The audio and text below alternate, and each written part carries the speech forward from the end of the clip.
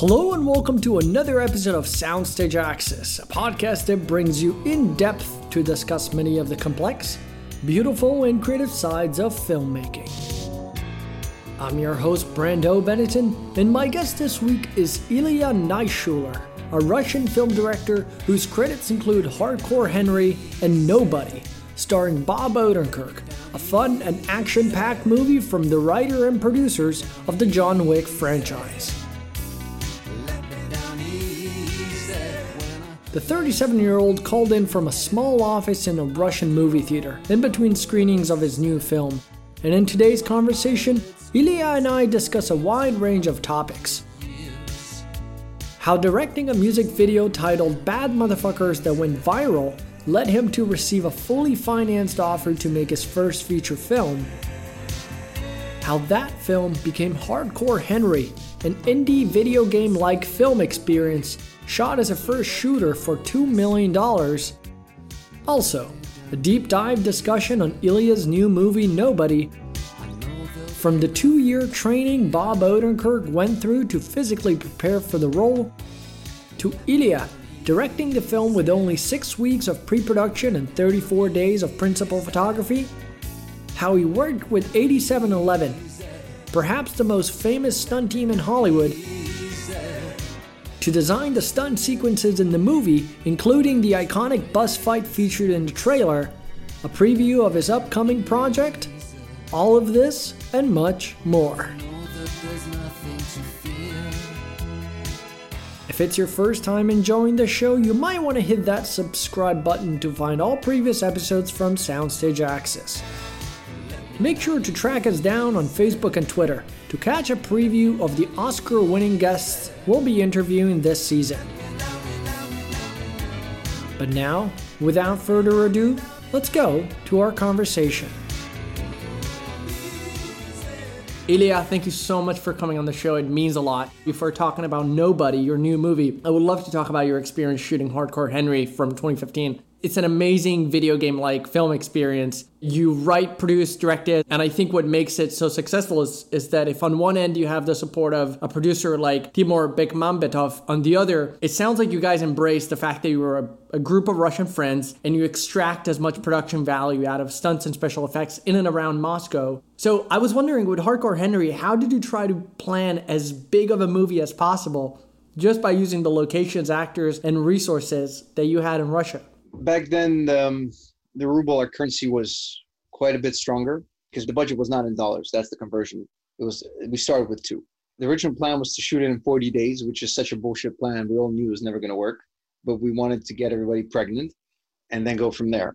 Not the right way of making a movie at all. But in our defense, in my defense, we shook hands with Timur to make the film on April the 1st, and we started shooting July the 1st. And that's without having anything. So April the 1st, there's no script, there's nothing, just the concept, POV. Let's see what happens. Originally, we were supposed to make a music video. That's what it was, a 90-minute or 80-minute music video with an even simpler story than what we had at the end. Not much dialogue. And I sat down I was like, all right, let's write a script for this weird thing. And I think on page 2, I was like, wait a minute, that's never going to work. We're going to need a proper story. We're going to need some actors. We're going to make it in English. And it's just unreal to start shooting it in whatever many months we had. We had 3 months. Yet, we had to. So we were prepping the movies. I was writing the movie, which is ridiculous. Basically, instead of writing a script, you're writing a production script, if that makes sense. You're writing about exactly how many days you think you can do it, when you can get Sharlto on it. And we didn't know if Sharlto was going to be in the movie. In fact, Sharlto came in and then he quit about 3 weeks before the shoot because the script wasn't ready. And he said, you're going to run out of time, you're going to run out of money, and you're going to run out of story. And I flew out to Berlin where he was promoting Elysium at the time. And it turned out that George Clooney talked him into doing it. And I arrived, I was like, I have to get Sharlto back. And I arrived and Charles was like, no, I'll do it. I changed my mind. I'm like, what changed your mind? He's like, well, George Clooney told me that if it's a piece of shit, no one's going to see it. If it's anything other than that, everyone's going to see it. I was like, thank you, Mr. Clooney. So I left him a nice bottle of vodka at the front desk of the hotel. Anyway, that's not how you make a film. At the end, instead of 40 days, and this is something I never tell producers. I feel good about telling you now because I did Nobody in 34 days and on time and under budget. So now I know that I can actually work professionally. It took 123 days to get Hardcore right, which is ridiculous. Marvel movies don't shoot that long. I remember talking to the Russo brothers, and they were like, how many? And I was like, 123? And I'm like, man, that's more than we had in Civil War. I'm like, yeah, but you guys weren't creating a new language. You guys were shooting a film you understood. You had storyboards, and you guys knew what you were doing. I never made a movie before. I never made a POV movie before, that's for sure. So, in 3 months while we were prepping, we were also, testing a lot of equipment. We're doing a lot of printing onto the DCPs and watching the big screen, seeing how much shape we can get away with. It was an arduous experience. I mean, every film is hard to make. Everybody knows that. But this one had extra layer of difficulty because we did not have that many professionals. A lot of us were first timers. The only people who knew what they were doing, thankfully, were the stuntmen and the producers. Everybody else was kind of like, let's fucking go. And that's what we did. So it's a movie that was made by, the true blood, sweat, and tears mantra. I just wanted to touch on your casting choices because even before Nobody, I noticed a pattern of you taking extremely talented actors who often play supporting roles and letting them shine by placing them front and center in action-based films. I'm a very big fan of Sholto, and he appears through and through the movie in multiple roles. So just out of curiosity, why do you think he was the right choice to carry Hardcore Henry entirely on his shoulders? It's strange. I think when I started writing and I got to the first Jimmy, the first character that he plays, I started describing him. I was thinking, who can do this? Because I knew there was going to be, at that point, I did not have the multiple Jimmys in mind. And I thought, all right, it'd be cool if it was played by, and I'm a huge fan of District 9, as everybody should be. And I'm disappointed that film didn't make much of an impact. It made an impact box office-wise. People loved the movie. It made impact for Neil, for Sholto, but no other studio was like, all right, let's do more $30 million science fiction, on fresh faces. Because I thought this would be a breakthrough. Of course, it wasn't because it wasn't strong enough for precedent, apparently, sadly. But Sholto, I got on the call with him because Timur knew him from a while back. And I said, look, we're doing a POV film. I am about to write the script. If you're interested in the concept, and he loved the Bad Motherfucking music video, which obviously makes things a lot easier. And I said, look, if you like the concept, I'll write a part for you, and it'll be funny. It'll be exciting. It'll be something you've never done before. And he was like, if the part is good, I'm down. So, I closed the computer. This was back when we were still using Skype. And I'm like, all right, what character am I going to come up with? And I needed Sholto for the film. I really needed him. So what part can I write that he will not be able to say no to? And I realized that if I was an actor, I would have loved to play a part where there's lots of part. It's just such an exciting possibility. You very rarely do you get it, and especially nowadays. There were more films earlier in cinema where people got away with it, but apart from Split, I can't think of any examples recently. So I came back to him. I said, "Look, how about you play a character called Jimmy, and there's 10 or a dozen of you, and each one has different characteristics. You're all this mildly autistic, most likely homosexual dude who's going to be a very colorful heart and soul of the film because Henry doesn't exist." He's not, he's the audience. He's a placeholder / avatar.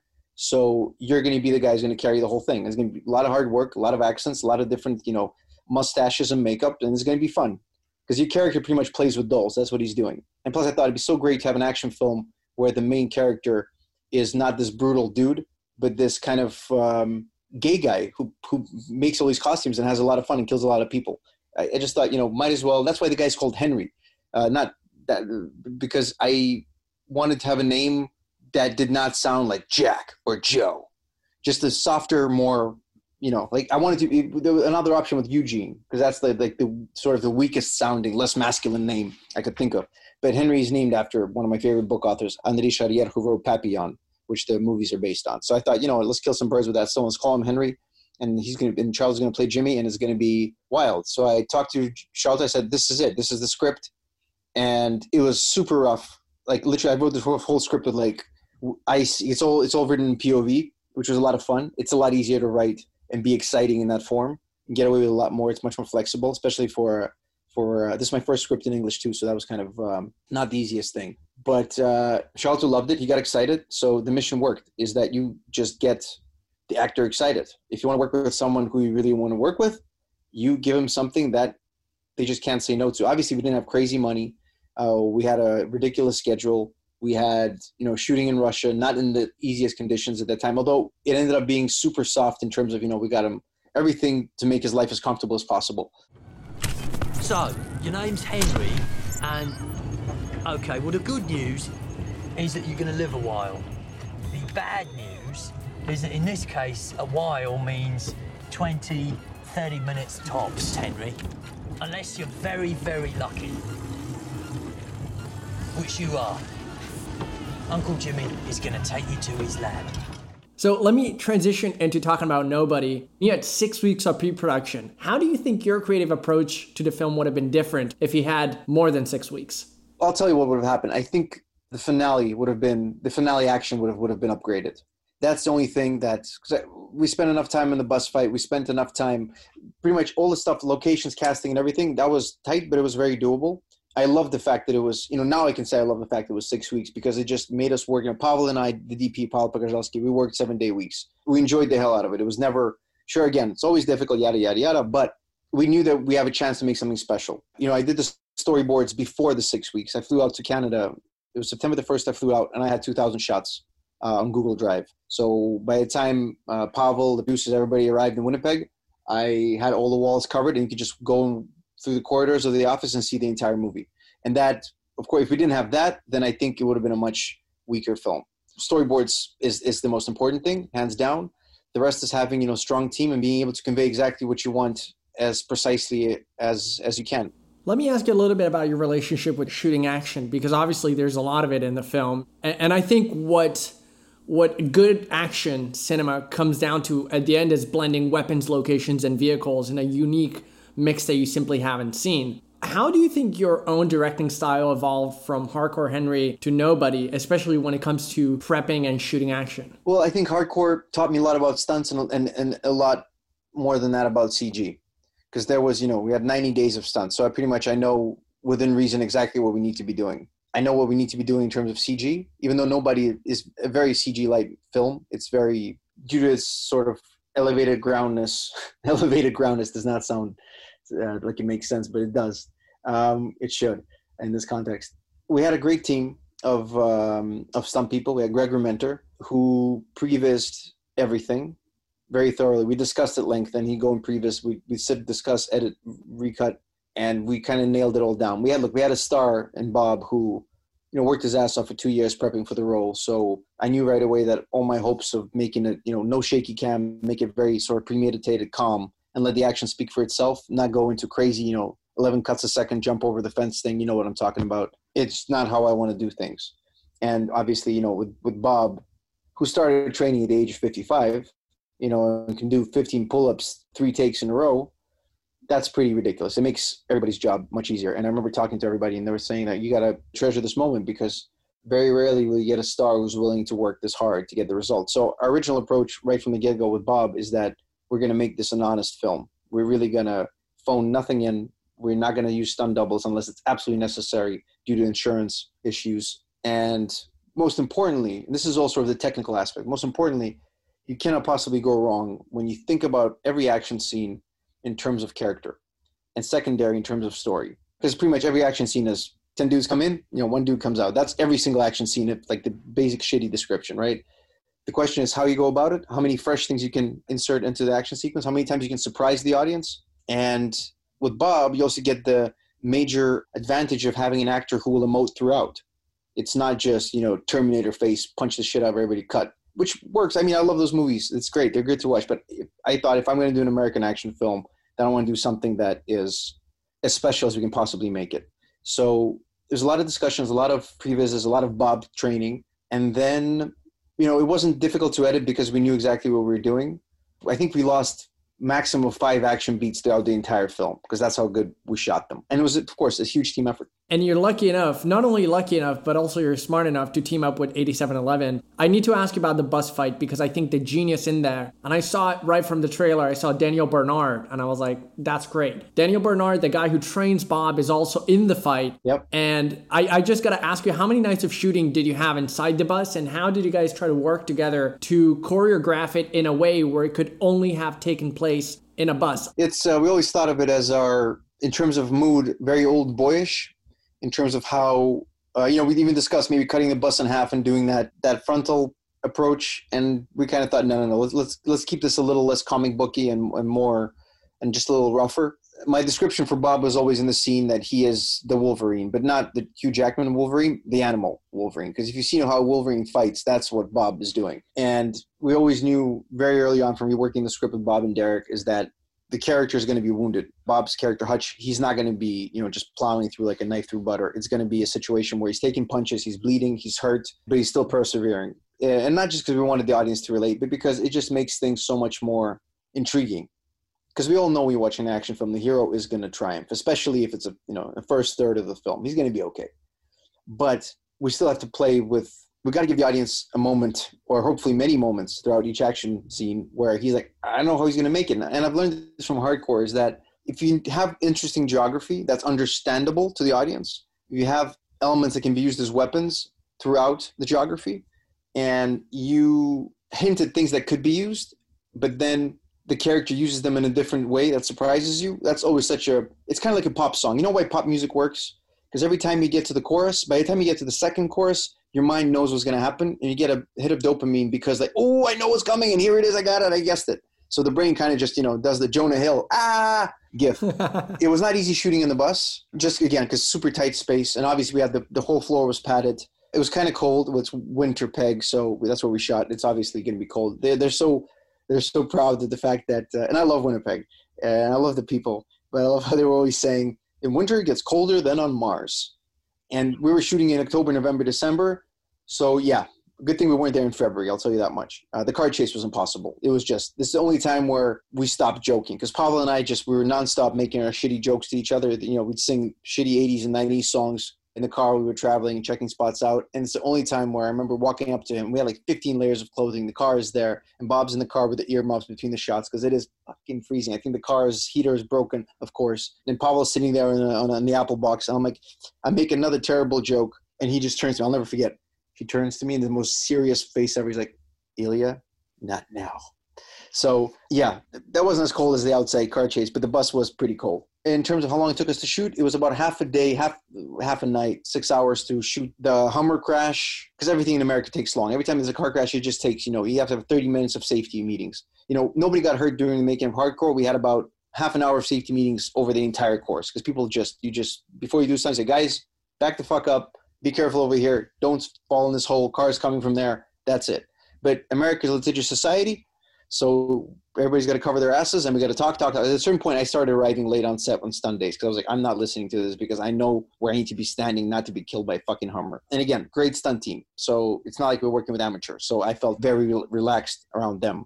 So it's half a night for the crash, and the I've Got to Be Me part where all the guys are coming in. We're setting up the chess pieces on the board.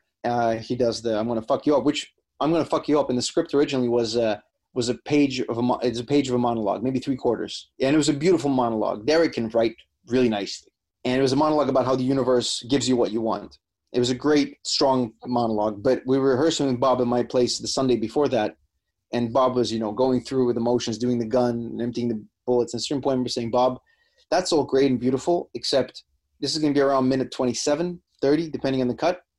And by that point, people just want to see you fuck people up. So how about you just say, I'm going to fuck you up. Let's try it. So he does it. I'm going to fuck you up with this great smile that Bobkin does. This is the first time the character smiles in the entire film, by the way. I always made a point that he smiles the first time on the bus when he sees the bullies coming toward him, and then when he empties the gun is his little smirk. So that saved us a lot of time on the day. And, of course, it's in the trailer, and it's that moment where I remember we're doing the push on him when he's empties the bullets from the revolver, and I was trying to figure out the time. He just felt a little odd. And I remember David Leitch was there with us that day. And he's like, Ilya, ask him to wait until you land. And it's such a simple thing. And I remember it's just so nice to have producers who know what they're doing. Man, I'm lucky. 2 movies in a row where I had producers who are also directors. And they know exactly how I feel, so they never push for things, but they suggest. And, I'm a pretty smart guy. So when someone, who I trust and respect says, hey, check this out, maybe this, I don't just go, oh, it's ego, it's mine. No, I go, wait a minute. We're making my movie, and I get the best of, some very talented folks. So 3 days all in for the bus. So it's two and a half days for the fight, nights. In Russia, we work super long hours on everything. Like commercials, we shoot for 25 hours, 26 hours. It's natural. It's just everyone's used to it. We're good. People get overtime pay, and we take it and we accept it. It's there's no unions, unfortunately, and this is something that we're working on right now. But when I was told that this is going to be a 13-hour day with no ability to go over, I was kind of like, interesting. Let's see how I do here. And we did. We only went over once, and that was discussed like 2 weeks up front. So 3 exact days. So 39 hours for the bus fight. Everything leading up to it. That's it.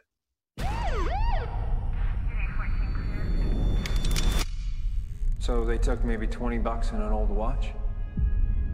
Mr. Manson, did you even take a swing? No. Could have taken her, Dad. Heard you had some excitement last night. I wish they'd have picked my place, you know? Why didn't you take him out? I was just trying to keep the damage to a minimum. Yeah, how's that working out for you? You okay? Because you don't look okay. There's a long dormant piece of me that so very badly wants out. What are you still doing here, old man? I'm gonna fuck you up. Well, I gotta ask about tone because I think when you study the work of filmmakers, even though your career is just getting started, it's beautiful to me seeing the common patterns. And when it comes to tone, I think a common element I've found in all of your work, not only the films but also the music videos, is the entertaining combination between violence and comedy, which tonally is a very thin line to ride. I have one quote that I'm gonna quote back to you. This is yours.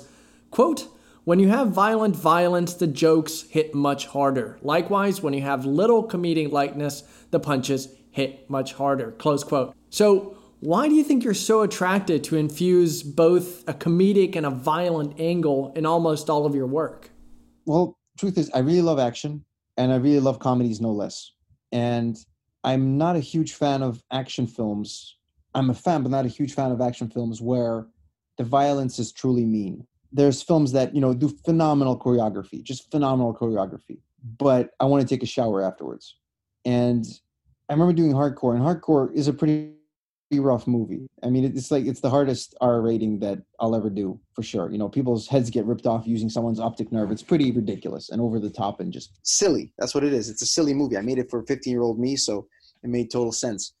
But I remember when I put it together and I'm looking through it and I'm seeing that there are moments that I squirm, like the hand rip is always like, ugh, it's a little too much, but it's still always got a soul of light and a very sort of warm-hearted approach. And I remember talking to my CG supervisor, who's this much more experienced older man, and I remember talking to him after the premiere just about that tone question. And I was very proud how I think we managed to walk the line.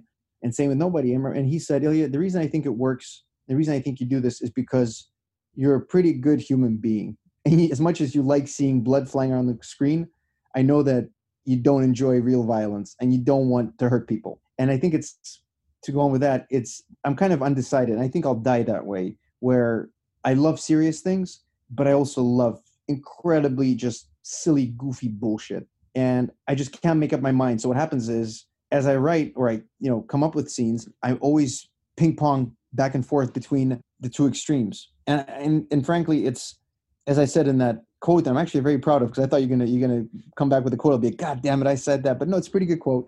And I think it's a very entertaining approach. When I think of my favorite films, there are certainly films there that I'll never watch again. They're just stressful, anxiety-inducing, but incredibly well made. And there's also movies like Anchorman, which I've probably rewatched, and Hot Fuzz, which I rewatched, a dozen times each.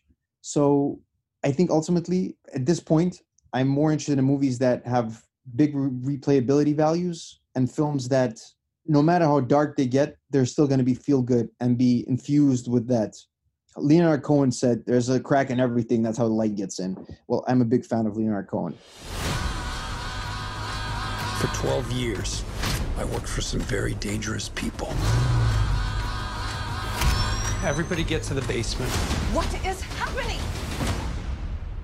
Don't call 911. I used to be what they call an auditor. The last guy anyone wants to see at their door. Because it meant you didn't have long to live. But I left it behind to start a family. Hey! I might have overcorrected. They came after my family. They stole my kitty cat bracelet. And you don't fucking do that. Give me the goddamn kitty cat bracelet! You look like shit, Dad. You should see the other guys.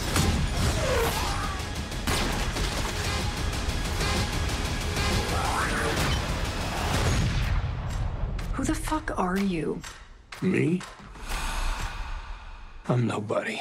You spoke about the fact that Hardcore Henry you did for the 15-year-old version of you. Nobody you really made for your dad. You said that's the kind of movie you would love. And I know you're going to be directing the film adaptation of Leaving Berlin, which is a spy thriller love story set in post-World War II. I wanted to ask you a little bit about the way you go to choose certain projects as you watch your own career evolve. What kind of stories do you want to be directing moving forward? And why do you think Leaving Berlin feels like the right project at this point in your life?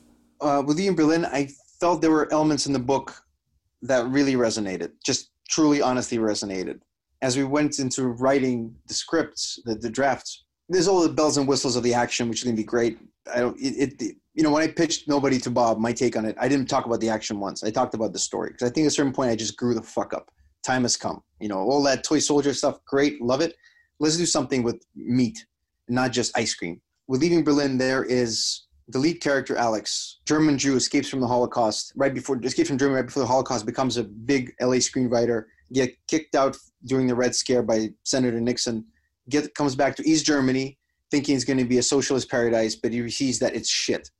The people are depressed, the city's bombed out, the Soviets are assholes, the CIA is after him, they're assholes, the Germans authorities are assholes. So it's very anti-authoritarian movie. It's very anti-war. It's very pro-human because the lead character, and this is why I hope this movie gets a chance to be made, the lead is a guy who's got a very strong spine, who's got a very strong identification of his morals and his ideals, and no matter how tough things get, and things get very tough very quickly, he stays sort of on the path of the righteous man. And I feel like there's not enough movies being made about that.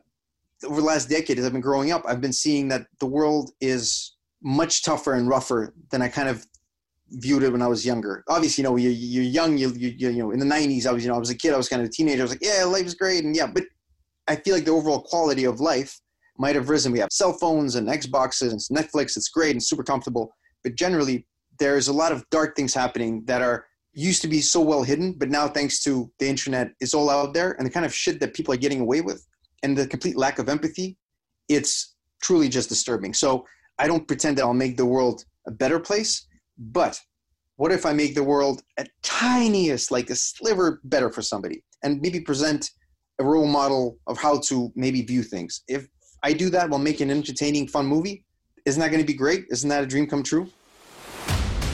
And there you have it, folks. Thank you to Ilya for calling in to record this episode, and to the team at IDPR for setting this conversation up. Be sure to check out Ilya's new movie, Nobody, starring Bob Odenkirk, which is now playing in theaters. If you enjoy your program, you can learn more by finding us on Facebook and Twitter. We ask you to please help us by taking a moment to subscribe wherever you get your podcasts. Send your favorite episode to a friend to help fellow cinephiles and new listeners discover the show. I'm Brando Benetton, and you've been listening to Soundstage Access.